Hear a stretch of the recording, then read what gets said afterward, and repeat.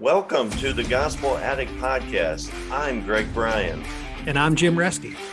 We're gospel addicts because we believe the gospel of Jesus isn't just good news, it's the best news ever. We're addicted to the gospel because it doesn't just start us out in the Christian life, it is the Christian life. Join us as we look at the Bible through the lens of the gospel. Thanks so much for listening. Hey, welcome back to the Gospel Addict Podcast. I am one of your co-hosts, Greg Bryan. I'm joined with my other co-host, Jim Reske, and my good friend. The three of us tonight are going to be discussing the letter of 2 Timothy. It's a really powerful letter written by the Apostle Paul. It's actually his final words, the final things that we have from the Apostle Paul in writing, because shortly after this letter, he was in prison and he was beheaded by Nero. So this was his letter. We call it a pastoral epistle because it was written to kind of a guy he was mentoring, Timothy, and these are his words to Timothy, kind of his final words. And it's just really cool because it's very gospel centered. So welcome guys. And, Jim, do you have any comments about the overall letter itself? Yeah, sure, Greg. I was like you. I was picking up on some outlines, just finding some outlines, thinking about it. I like this one that said it broke into 4 parts: a commendation and charge, a commission to fulfill, a conflict to face, a course to finish. So just different ways to kind of break up. There's lots of those kinds of ways to outline the book and think of the major structure of the book. But like you said, it seems so intensely personal because Paul has poured his life into Timothy, and you could just hear him reaching out and exhorting him to kind of keep the faith, preach the word, and stay strong in the faith. And I'm super excited to go through this tonight. And then, I think actually tonight we're going to start calling Felix by his nickname, Ali. So Ali, welcome and join us. I don't know if you had any thoughts up front too. Thank you. I'm super excited to be part of this podcast again. And finally, everybody knows my name. So right. Yeah, I also feel like, since the last couple of months have been super busy for me because of my education. So I'm just excited to dive back into the word. I feel like for a few months, I haven't been able to read the Bible as much as I'd like to. And I'm, looking forward to it. Oh, Ali, this is going to be a good one for you then, because it's going through it again, like it just if you're ready for tonight. There are so many memory verses in this that went through like in college, and so many great nuggets to pull out of it, and so much about the word itself that it's a kind of, you're going to love it. It's going to be really refreshing for you. Awesome. And so, Greg, what we talked about doing is tonight is just read a chapter. We will read a chapter. And then each of us kind of pick one verse that stands out, and then we'll go on to the next one and kind of go through it that way, if that's okay. I think that's the way to do it, because otherwise we could be here for hours, because there's so much great content in these verses. Fortunately, we only have 4 chapters. So let's go ahead and do that. Jim, would you mind reading chapter 1? No, just got to pull it up here. And I'm going to be reading, this is, would you call it the Navigator All-Star Bible? Is this NASB? Yeah, this is NASB. This is the Navigator All-Star Bible. Yes, otherwise known, some people refer to it as the New American Standard. But here, I'll read the whole chapter 1. And then as I'm going through, think about a favorite verse and we'll talk about it. 2 Timothy chapter 1. Paul, an apostle of Christ Jesus, by the will of God, according to the promise of life in Christ Jesus. To Timothy, my beloved son, grace, mercy, and peace from God the Father and Christ Jesus our Lord. I thank God, whom I serve with a clear conscience, the way my forefathers did, as I constantly remember you in my prayers night and day, longing to see you, even as I recall your tears, so that I may be filled with joy. For I am mindful of the sincere faith within you, which first dwelt in your grandmother Lois and your mother Eunice, and I am sure that it is in you as well. For this reason, I remind you to kindle afresh the gift of God which is in you through the laying on of my hands. For God has not given us a spirit of timidity, but of power and love and discipline.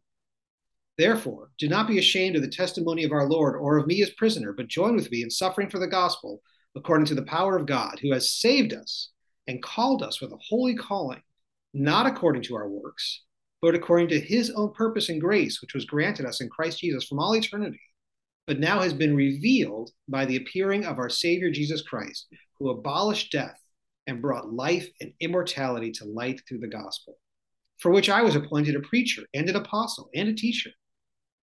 For this reason, I also suffer these things, but I am not ashamed, for I know whom I have believed, and I am convinced that he is able to guard what I have entrusted to him until that day.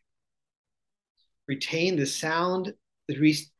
standard of sound words, which you have heard from me, in the faith and love which are in Christ Jesus. Guard, through the Holy Spirit who dwells in us, the treasure which has been entrusted to you. You are aware of the fact that all who are in Asia turned away from me, among whom are Phygelus and Hermogenes. The Lord grant mercy to the house of Onesiphorus, for he often refreshed me and was not ashamed of my chains. But when he was in Rome, he eagerly searched for me and found me. The Lord grant to him to find mercy from the Lord on that day. And you know very well what services he rendered to me at Ephesus. Thanks, Jim. Well, I'll get us started here. There's a lot of great verses I could pick from this chapter, but right now, the thing that's jumping out at me is verse 9, chapter 1, verse 9. He saved us and called us to a holy life, not because of anything we have done, but because of his own purpose and grace. This grace was given us in Christ Jesus before the beginning of time. Man, I just like that because it's just a reminder of the power of the gospel, that God did something for us that we could never do for ourselves. We could never save ourselves.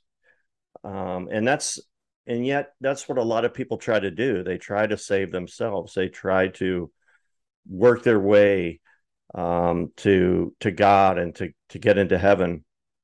And I just love this reminder that Paul gives Timothy that it was God who did it, God who did the work. And it's, not because of anything we've done, but because of his own purpose and grace. The whole idea of grace, and grace and the gospel kind of go hand in hand, because grace is unmerited favor. There's nothing we do to earn that. It's just a gift. And I also think it's interesting that Paul says that this grace was given to us in Christ Jesus before the beginning of time. That's kind of interesting, because sometimes when you read the story in Genesis, it looks like we screwed up. Like, God had this perfect plan. He created Adam and Eve, and then they rebelled against God, and that brought sin into the world. And it looks like everything got messed up and it was all our fault.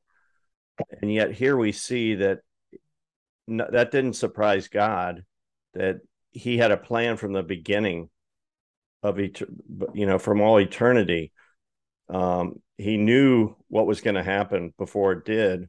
And it was always his plan to send his son, to die in our place so that we might, have a relationship with him. And so that's the verse that stands out to me. And, we talk about being a gospel addict and how powerful the gospel is, not just to save us, but also to sanctify us. And he says that he saved us and called us to live a holy life. The only way we can live that holy life is with the gospel. So those are my thoughts. Jim, what are you thinking? Yeah, so I just want to follow right on. You're right. In reading it now, as you were describing it, it reminds me of Romans 5:8, right? God demonstrates his own love toward us in this, and that while we were yet sinners, Christ died for us. It's the sequence of the gospel, right? And it comes right out in 2 Timothy 1, verse 9, that he called us with a holy calling, not according to our works, right? It was already his purpose to give us that grace. It's totally by his gift. And then in response, right? That's the whole concept, the importance of sequence of the gospel. We do want to live a holy life. We want to live a life that pleases him. We want to turn our back on our sin and follow him, but not in order to gain his favor, because we already have his favor. So for me, Greg, I want to follow on, because my verse is the one right after, verse 10. Because right after that thought, he says, but now has been revealed by the appearing of our Savior Christ Jesus, who abolished death and brought life and immortality to light through the gospel. I love it. The words are like poetry. You can just, and you can hear it. I mean, he's in chains, he's in prison. Some of the commentators say he wasn't in a house prison like he had been in prison before. He was like in a dark, dark and cold prison. Because later we'll read where he says, "Bring the cloak with me, like I'm cold here in this prison." And he still has his words, incredible poetic words of hope, all driven by the gospel, right? That Jesus abolished death. As a guy who's about to die and knows he abolished death and brought life and immortality to light through the gospel. So he's still, he's been doing this his whole life, but he's fascinated. But we do it as his calling anyway. But he's still enthralled and fascinated by the gospel. And what we always say, Greg, here in the Gospel Addict podcast, the gospel is not the ABCs of the Christian life, it's the A to Z of the Christian life. It's driving Paul's whole life and giving him just this tremendous hope, even as he's facing death and reveling in his Savior Jesus Christ, who abolished death. So I just love that. Amen. That's awesome. I was actually kind of thinking along the similar lines. I mean, imagine how much faith Paul had in Jesus, that even in such a situation, he was strong in his faith with Jesus. Because, I mean, we're all sitting in a comfortable place. Imagine if we are put in that kind of situation. I don't know. I mean, I really do believe in Jesus, but when you're put in that kind of a situation, I don't know how I'm going to react. So that's what I was thinking, that how much faith Paul had in Jesus. And it's and hard I was just, and the thing is, he's been in prison before, and at other times he was like under house arrest. This time he was literally in a hole in the ground. Wow. Like he was being fed from above and exposed to the elements. He had no place to go to the bathroom. I mean, he was like in a tiny room, probably the worst kind of prison situation you could think of. And yet he's writing this with such strong faith. But I'm sorry I interrupted you, Ali. Yeah. So my favorite verse is actually verse 8. Therefore, do not be ashamed of the testimony about our Lord, nor of me, his prisoner, but share in the suffering for the gospel by the power of God. And that's mainly because for a very long time, I battled with myself in revealing my faith, and, how everybody knows what my background has been. So, and then, it took me a while, once I grew strong enough with Christ, that I realized that there's nothing to be ashamed of. It's actually a pride to be a follower of Christ. And by identifying myself as a follower of Christ, I'm actually, highlighting him and, reflecting him in my life, in my transformation as a person, as a human being. And I think I felt, I could be one of those who people could learn from, how a person can change just by the inspiration that Jesus Christ brings in your life. So I think that's why that's one of my favorite verses. That's great. That's inspiring, because your background coming from a different faith, but also your current situation. I don't know if our listeners know you're the PhD program at a secular university. We don't have to name the university, but you get into a small program like that where you can get to I saw this once before with a distant relative who got into that kind of program. It was a very scientific program, and everyone just laughed at him for his faith. Just laughed at him. I can't believe you believe that, for those fairy tales. And he walked away from the faith. It was like, it was just too much. And he became ashamed of the gospel. So for this to strike you at this moment in your life, you say, Paul says, I'm not ashamed of the gospel, right? Do not be ashamed of the testimony of the Lord of me. I'm thinking of also in Romans where he says, I'm not ashamed of the gospel because it's the power of God for salvation. That's a meaningful verse for all of us, but just thinking about you and your situation right now. Yeah, and just to share something from my personal story from college is that from my PhD program is that I actually experienced, and I'm still experiencing, a professor who is a theory professor. And surprisingly enough, theory professors do not tend to believe in God. They actually believe in theory.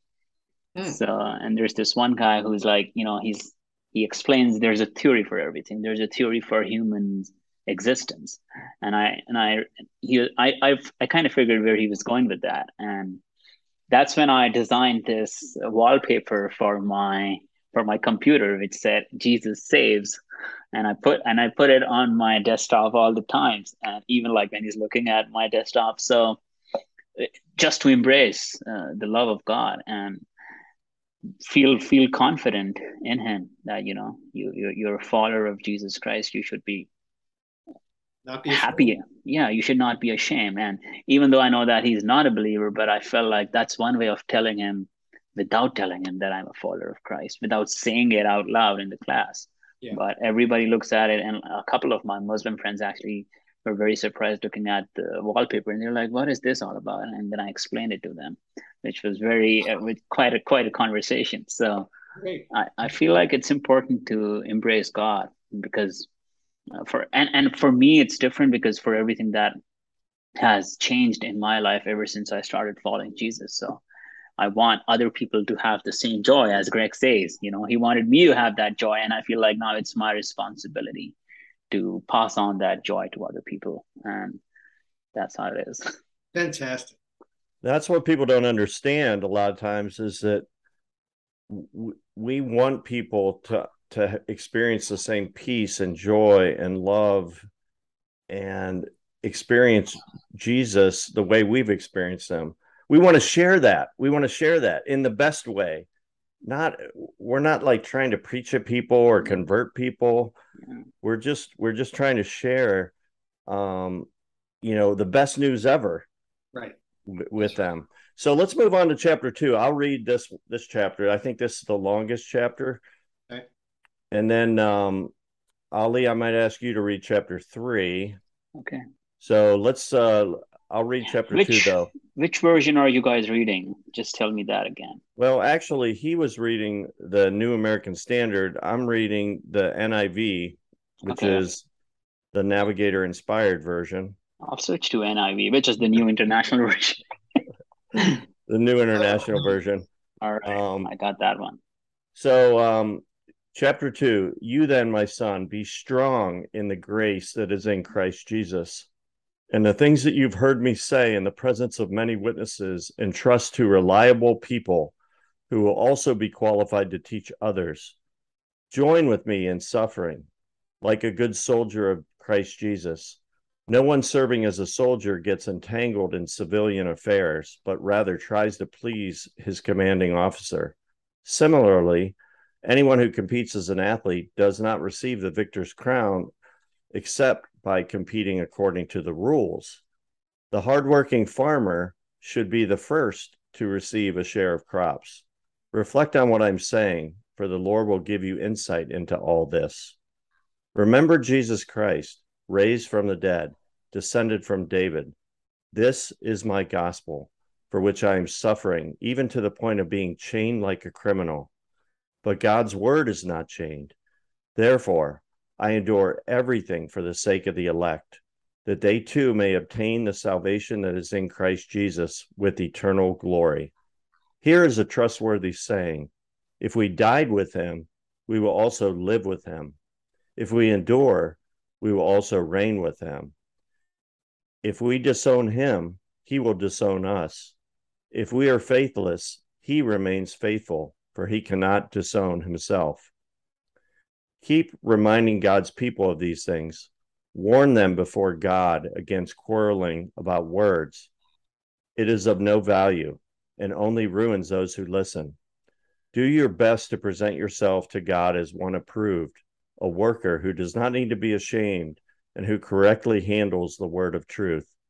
Avoid godless chatter, because those who indulge in it will become more and more ungodly. Their teaching will spread like gangrene. Among them are Hymenaeus and Philetus, who have departed from the truth. They say that the resurrection has already taken place, and they destroy the faith of some. Nevertheless, God's solid foundation stands firm, sealed with this inscription: the Lord knows those who are his, and everyone who confesses the name of the Lord must turn away from wickedness. In a large house, there are articles not only of gold and silver, but also of wood and clay, some for special purposes and some for common use. Those who cleanse themselves from the latter will be instruments for special purposes, made holy, useful to the master, and prepared to do any good work. Flee the evil desires of youth and pursue righteousness, faith, love, and peace, along with those who call on the Lord out of a pure heart. Do not have anything to do with foolish and stupid arguments, because you know they produce quarrels. And the Lord's servant must not be quarrelsome, but must be kind to everyone, able to teach, not resentful. Opponents must be gently instructed in the hope that God will grant them repentance, leading to a knowledge of the truth. And they will come to their senses and escape the trap of the devil, who has taken them captive to do his will. So that's chapter 2, guys. Which there's so many good verses in this chapter. Which one are you going to pick tonight? Well, I'll go, Greg. I'm right off the bat. I'm tempted to pick verse 2, but I can, as a good navigator, I can leave that for you because that's kind of a cornerstone verse about disciple making. Gosh, it's so hard to choose, but I'm going to go with the last 2 verses at the end, especially the last verse, because it talks about with gentleness correcting those who are in opposition, if perhaps God may grant them repentance, leading to the knowledge of the truth, and that they may come to their senses and escape the snare of the devil, having been held captive by him to do his will. I think of those verses sometimes as I'm sharing Christ with people. People like walked away from the faith or considering the faith, but especially people that are like Christians that have kind of walked away from the faith, and they're just getting blinded by the world and ensnared by the devil. And and the prayer, there's such pathos in this prayer. He was just empathizing with them. You could hear him like agonizing for the people that he's not saying to them, if I wish they would, I want them to hear these words so they can clean up their act and shape up and be good people. And so they could be better religious people and not be so bad. He's saying, I want them to get repentance that leads to the knowledge of the truth, the gospel, and come to their senses and escape the snare of the devil. And for those of us who believe, it's like it's when the Holy Spirit comes in as a Christian, you start tasting the word. It's like it makes such perfect sense, and you see the whole world differently.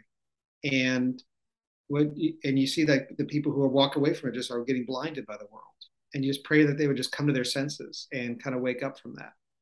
And because ours is not a blind faith. Ours is a really reasonable faith. In fact, with more time, I think the only reasonable faith, the only reasonable way to look at the world. Anyway, I love this, and I often actively think of these verses and talk to someone. Lord, please help them come to their senses and escape the snare of the devil. So that's my choice. Okay, before Ali shares, I want to just make some comments on the verse you chose here. At the end of this verse, it says, escape the trap of the devil who is taking them captive to do his will. There's kind of a parallel passage, and it's Luke chapter 5, when Jesus, the guys are fishing and they can't catch anything. And then Jesus says, let your nets over here. They catch this huge amount of fish. Well, at the end of that, in chapter 5, verse 10, he says, don't be afraid. From now on, you will catch men. And that word catch men is that phrase catch men is like the same as being taken captive. And I read I think it was a devotional one time that said, use these phrases and said, it's like the phrase taking men alive. Because when you're catching fish, you catch them alive. And he's like, from now on, you're not going to catch fish. You're going to catch men. You're going to take them alive for God. But there's somebody else who wants to take men alive. And when I say men, I mean men and women, obviously. Right. And that person wants to take them captive as well. And that's the devil. So there's that verse you chose, Jim, is very, I mean, it's just kind of interesting. Jesus wants to take men alive, and the devil wants to take men alive. Yeah. So Ali, what about you? Which what verse would you pick? So mine is actually verse 22. It says, "Flee the evil desires of youth and pursue righteousness, faith, love, and peace along with those who call on the Lord out of a pure heart." And I feel like it's a simple verse, but once you start following Christ, it is something of a challenge. It's a struggle because, especially like looking in the modern world, we are surrounded by so many evil things that it's so easy to get distracted. And I feel like if the Bible has discussed it such a long time ago, that means that God knew what he was talking about. So he knew that, times ahead would be even worse and there will be even more temptations out there. So I feel like in that sense, it's a very special verse because it kind of warns you what is out there and what is out there to get you. And in just these simple words, the God has kind of warned you to follow the right path. That's why I feel like it's a very important verse and sometimes also very hard to practice because, it's easy to get distracted, especially in your youth, especially when you're young. You have so many other things. I look at college kids right now and I just pray about them because this is, I tell you what, the college that I am it is a seriously party town. I mean, Kent is nothing compared to what this is. And I was just like looking at it and I was like, wow, if people could understand the power of Jesus Christ in their youth. Because if you understand, I'm like, I feel like I'm so lucky to understand that at such a young age, because all these lessons will live with me for a very long time. So I feel like in your youth, it's important to follow the path. That's great, man. And I think it's interesting he actually, and he's giving this advice to Timothy, who's like a young, minister of the gospel, and he uses the word flee, like run away, like yeah. when you're don't go, yeah, just run away, do whatever you can to avoid falling into those temptations and traps. Yep. So that's really cool. Thanks for sharing that, Ali. So I'm going to, Jim, you pick two verses. I'm going to pick two verses, and I'm going to pick chapter 2, verses 1 and 2. Okay. I like verse 1. It's so short. But it's so powerful. You then, my son, and that just shows his relationship, how much he cared about Timothy. You then, my son, be strong in the grace that is in Christ Jesus. And I think that's, when I think about our podcast, I think that's what we're talking about, being a gospel addict. Be strong. Part of being a gospel addict is being strong in the grace that is in Christ Jesus, because he's telling Timothy this as a believer. Right. He's saying, believer to believer, Timothy, don't forget, be strong in the grace that is in Christ Jesus. He doesn't say, learn the rules and make sure you follow them all. He's pointing Timothy back to the gospel. Yeah. And I just think that's so powerful. And then he talks about verse 2, and the things you've heard me say in the presence of many witnesses, entrust to reliable people who also be qualified to teach others. The whole idea of spiritual multiplication and discipleship. It's my job to pass on my faith to other people so that they pass on the faith, and we keep multiplying. The gospel spreads through multiplication, not addition. I want to pass on as much as I can to you so that you can pass it on to other people, and just keep multiplying it out. There's actually 4 generations mentioned in that verse. There's Paul to Timothy, Timothy to reliable people, and then others. And so you see the 4 generations there, which is pretty powerful. Thanks for listening to this episode of the Gospel Addict Podcast. Feel free to contact us via email at gospeladdictpodcast@gmail.com. Stay tuned for our next episode, and remember, on your worst days, you're never beyond the reach of God's grace, and on your best days, you're never beyond the need of God's grace. See you next time.